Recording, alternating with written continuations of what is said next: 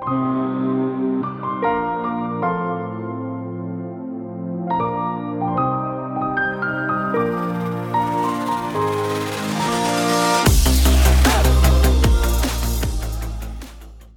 to the Digital Solicitor podcast with me, Christina Grasco.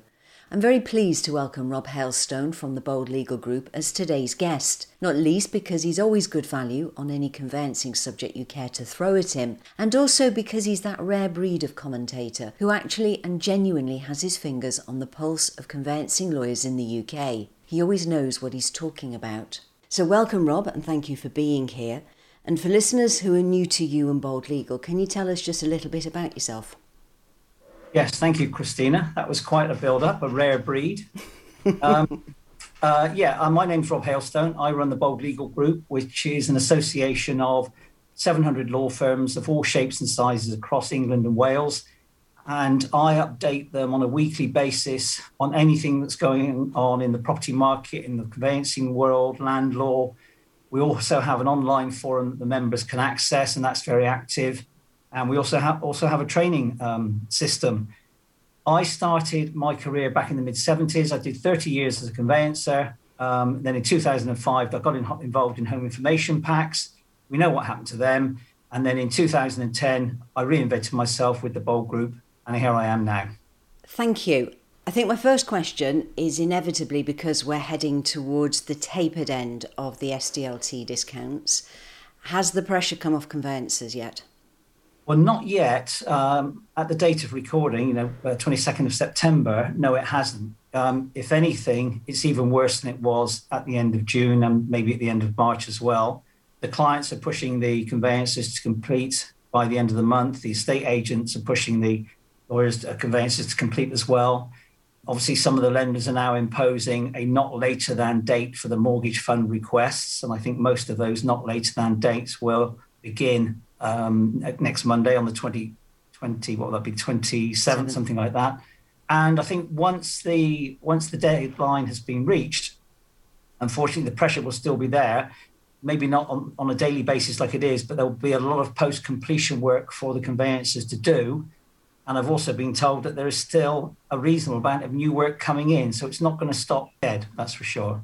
Do you think that the property market is in a good shape, or is it running so hot because of the interest that's been generated in the last 12 months, that the new work that's coming in is just kind of an overlap of that? Or are we actually looking... I suppose the question I'm really interested in here is, did we need to have the SDLT discount? Yeah, I've been asked this a few times over the last 12 months or so, and I think I was one of the ones guilty of asking for an SDLT extension. And, any question or any answer is good with the benefit of hindsight. I think we needed the SDLT initiative back in March last year, or early last year, because we weren't really sure what was going to happen to the property market, whether people were going to be allowed to view houses, et cetera, et cetera. So that was needed, but it probably didn't need to be extended twice. That really has fueled the market, along with a lot of other things. Obviously people wanted to move away from the cities and the towns and the high-rise flats and get into the countryside and the coast. What will happen to the property market over the next 12 months is difficult to predict, and I don't really like making predictions, but I recently drew up a short list of pros and cons. And I think the pros to keep the market alive is that people, for a number of different reasons, still want to relocate and demand remains high. Interest rates, of course, are very low. Money was saved by many people during lockdown, and hopefully they haven't spent all of that yet. The cons are, I think, that prices are now higher than they were 12 months ago, and they seem to be increasing, although I think there was a slight drop last month. Property stock supply is low, and down valuations are increasing as well. And of course, the other unknown factor, I think, is the Brexit effect, finally. Yeah, that's been somewhat obscured, hasn't it, by everything else? But there is an effect. How strongly are we feeling it? I don't think we've felt it, unless it's been in a positive way. It might come to the surface, at the end of this month in October or in the last quarter of this year. But I think it's been stifled and smothered by the pandemic and the SDLT holiday. What state are conveyancing solicitors in after the last 12 months? Because they've gone from being shut to being run off their feet, haven't they? Yeah, I think, I can only use, I think it's a rhyming Cockney slang, to be honest. They're cream crackered. Let's put it another way. They're very, very tired. Once the pressures ease up in the next, 10 weeks to 10 days, I think the full effect of the last 12 months will be felt properly by some of them. And I think they'll need to rest up, take some time off if they can. I think their employers will need to keep an eye on them to make sure they're okay. It has been pretty constant and pretty brutal. I've never known anything like it in my 4 or 5 decades in this profession, and I'm really glad I wasn't at the cold face, and I do sympathise with them. Has it impacted positively or negatively on the financial bottom line for those firms? Have they actually managed to make money out of this, or has there been a degree of having to fight for the business and offering cheap prices? Yeah, no, they have made money. Once the market opened up, I think it was last June, and it really took off. Firms pretty quickly realised they couldn't cope with the amount of work coming in. Some started turning work away. Some started increasing their fees. In fact, in the end, many did both. And those fees have gone up, I think, in some cases by about 50%, not before time. Conveyancers were always undervalued, unfortunately, and underpaid in many ways. So that's a good thing. I think the problem the one thing I do want to say is don't drop your fees. If the market starts to soften a little bit, don't panic, don't drop your fees, don't create a race to the bottom again. The other problem they have got, though, is because their fees have increased and their gross margins have gone up, is that their PI premiums have gone up because PI premiums are based partly on the amount of gross fees that comes in.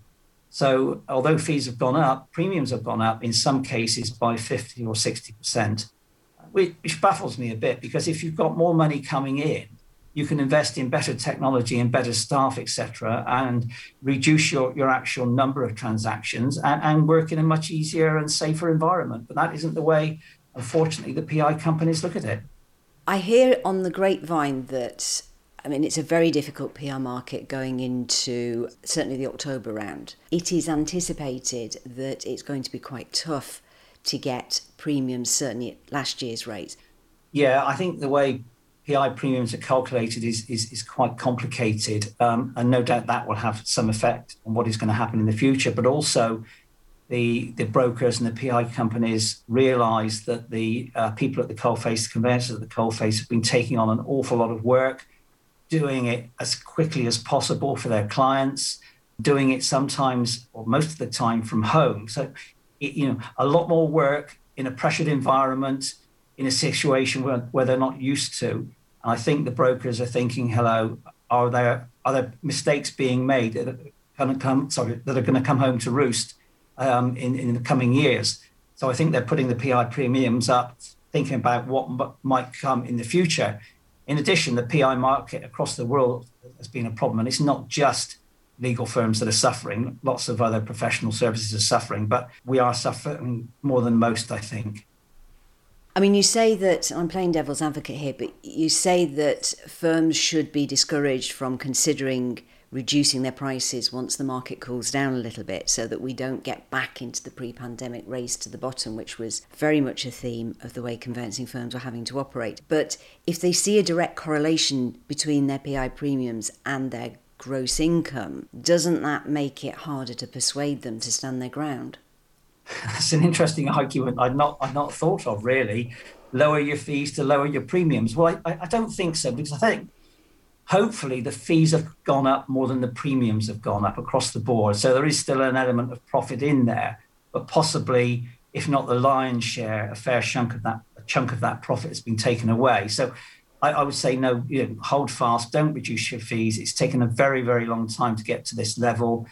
I think once October comes and things calm down, they should make contact with their work providers, make sure their work providers are happy, prepare for the future in case the market does drop off a bit, and just reassure their work providers that they're there, open, ready for business, fully revived, had a little break, and they're raring to go again.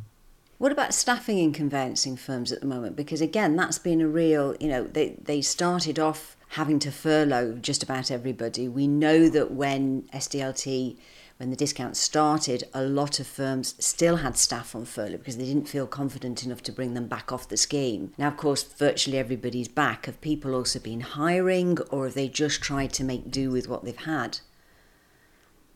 The problem is there's nobody out there to hire. You've got a certain amount of fish in the pool at the moment, conveyancing fish, and those are the ones that exist. There aren't many coming into the profession rapidly, if at all. And I think the other problem, to add to that problem, is the fact that a lot of them, or a number of them, having got to the end of this third quarter or the end of this year, will probably think about calling it a day and retiring. And a number have already done that. And there's a number of firms that are also merging. So it's difficult to know what the staffing levels are going to be like. I think it's a tough profession to get into, in that it's hard work and it has been relatively not well paid. Hopefully that will change if we can keep the fee incomes up and get more people, younger people, coming into the profession, some fresh blood. Do you think people are retiring earlier than they might have done had the last 2 years not happened? Without doubt, yeah. I've had emails from some of my members saying, look, I was going to go next year or the year after, but I've had enough of this. I've been pushed from pillar to post for the last 12 months. It's been difficult. There have been some abusive calls from a number of clients, or maybe a number of contacts, not that many, hopefully, but it's time to call it a day. I don't want to go through another year or two of this. So hopefully there are some people coming up from the grassroots. What I have noticed in the profession over the last 20, 30 years is that the majority of coal-faced conveyancers are now women. I would say 60, maybe 70% of people who do the hands-on work are women. And it's possible that they come up from, I don't know, receptionist, secretarial positions, and then grow into the job, rather than are recruited to become conveyancers at the outset. I think the legal profession generally has started to recognise the value of growing talent and bringing it up through the firm anyway, haven't they? I think it's not just within conveyancing, but I've seen it in a number of other areas. It's slightly at odds to conveyancing is crime. We know that because smart support staff then decide to train to do police station work, and then they start moving on from there as well. So, and I think that's a good move, isn't it, when you're trying to staff, is to try and actually bring your own people through. Yeah, I think so. And when you go back to the time I started, people like me used to start as office boys or office girls, doing the post, doing the deliveries, etc. And then they would try 1 or 2 or 3 different legal services to work under. So it might be crime, it might be probate, it might be conveyancing. And I tried a couple of them, and I found that I particularly liked conveyancing. I was taken under my wing by an experienced, conveyancer, and it went on from there. So yeah, if you can be nurtured, if basically you're a blank canvas, that's no bad thing. But I would say in these days, you need to get a qualification. Not so much in my day, perhaps. I think you need to get your licensed conveyancer, your legal exec, or your solicitor qualification if you can, as you go forward. Golden question, what are your members talking about at the moment? What's exercising them across the both legal forums? I've got to say, in the first time in the last 10 years, I'm not very busy because they're not bothering me because they're so busy. So I send out my weekly bulletins, and there's still 10, 15 pages long with all the information that they need. I don't get anything like the emails I was getting 2 or 3 months ago. I think that is partly because they're busy, but also I did start the online forum back in March last year. And the online forum, they can now post their own questions, and then other members will come in and answer the questions. And there's an awful lot of activity on there. So I think from my point of view, it's a double whammy. They're asking and answering the questions themselves, and they're busy, so they're not bothering me. But I am repeating the questions and answers in the bulletins, because although we've got 600 people in the forum, the bulletins actually get to roughly 5,000 individual conveyancers. So if they're out there and listening, please join the forum. What are they talking about on the forums? I presume a lot of it's practical stuff. It is, yeah, anything and everything. I guess, as I say, I've been in this profession now donkey's years, and I get surprised. There's so many different questions on a daily basis that come up. It might be a restriction on a title, it might be a right of prey problem, or it might be something to do with Japanese knotweed or private water supplies. I'm just trying to think of a few that have come up in the last few days. But they can access the forum, they can see the questions. They don't have to partake, they don't have to ask a question, they don't have to answer a question, they can just see what's said. But I would recommend that they join it, and it's a real eye-opener, and the members tell me it's an invaluable resource for them now. So from where you're standing at the moment, it's a question I like to ask a lot of people sitting where you are, is 3 things. What's the things that you would suggest that firms prioritise now? I think in a very simple, basic way, the sun's been shining for a long time. Start thinking about when it might rain again and the work's not coming in as quickly as it has been. So like I said earlier, get in touch with the contacts, make sure they're happy, try and create some new contacts even. You don't want to do that when the work has suddenly dried up. So make sure they're happy. Also, maybe reflect on what you've done over the last 12 months and see what new practices, procedures, new technology you've brought in.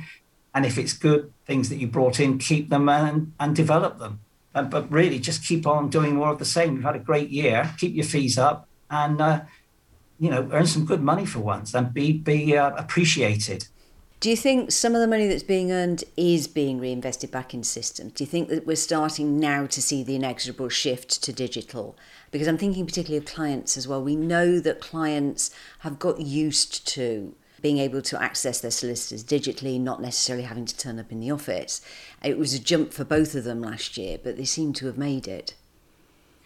Yeah, I think firms are looking at investing more in digital technology. In fact, I had a meeting this morning, an online meeting with others and the land registry, and they've got a number of projects underway that are hopefully going to come to fruition over the next year or two. And one of the questions I put to the land registry was, do you think the firms have got enough money to invest in this technology? And they said, yes, without doubt. That doesn't seem to be the problem. It's just prioritising that work for the firms at the moment. So I think the will is there. And I think in most cases, the finance is there. And I think we will be seeing a different environment in the next 12 to 24 months as to the way conveyancing has been done over the last 30 or 40 years. It will be far more technological than it has been. And hopefully it will be a little bit, if not quicker, maybe less stressful and maybe more certain earlier on, i.e. an earlier exchange of contracts. So you think some of the changes from the last 12 months might actually be here to stay? Without doubt, yeah. But as I say, look back at what you've done, pick out the good ones, discard the bad ones, maybe pick up a few that you didn't bring on board that other firms have done that you should have done and implement those. Use this now as a springboard, really, to go forward. You've had a very fast, strong learning curve over the last 12 months. Make sure you benefit from it wisely. That's been really helpful and informative, so thank you for that. It's also a good place to end today's podcast. If there is anything that we've discussed that you would like to know more about or talk about further, you can contact us on digitalsolicitor@leap.co.uk. Leap welcome conversations with you wherever you're at in your digital journey, so don't be afraid, it might just answer some key questions for you. My thanks to Rob Hailstone for being here today and to you for listening. So until next time, stay safe and stay positive.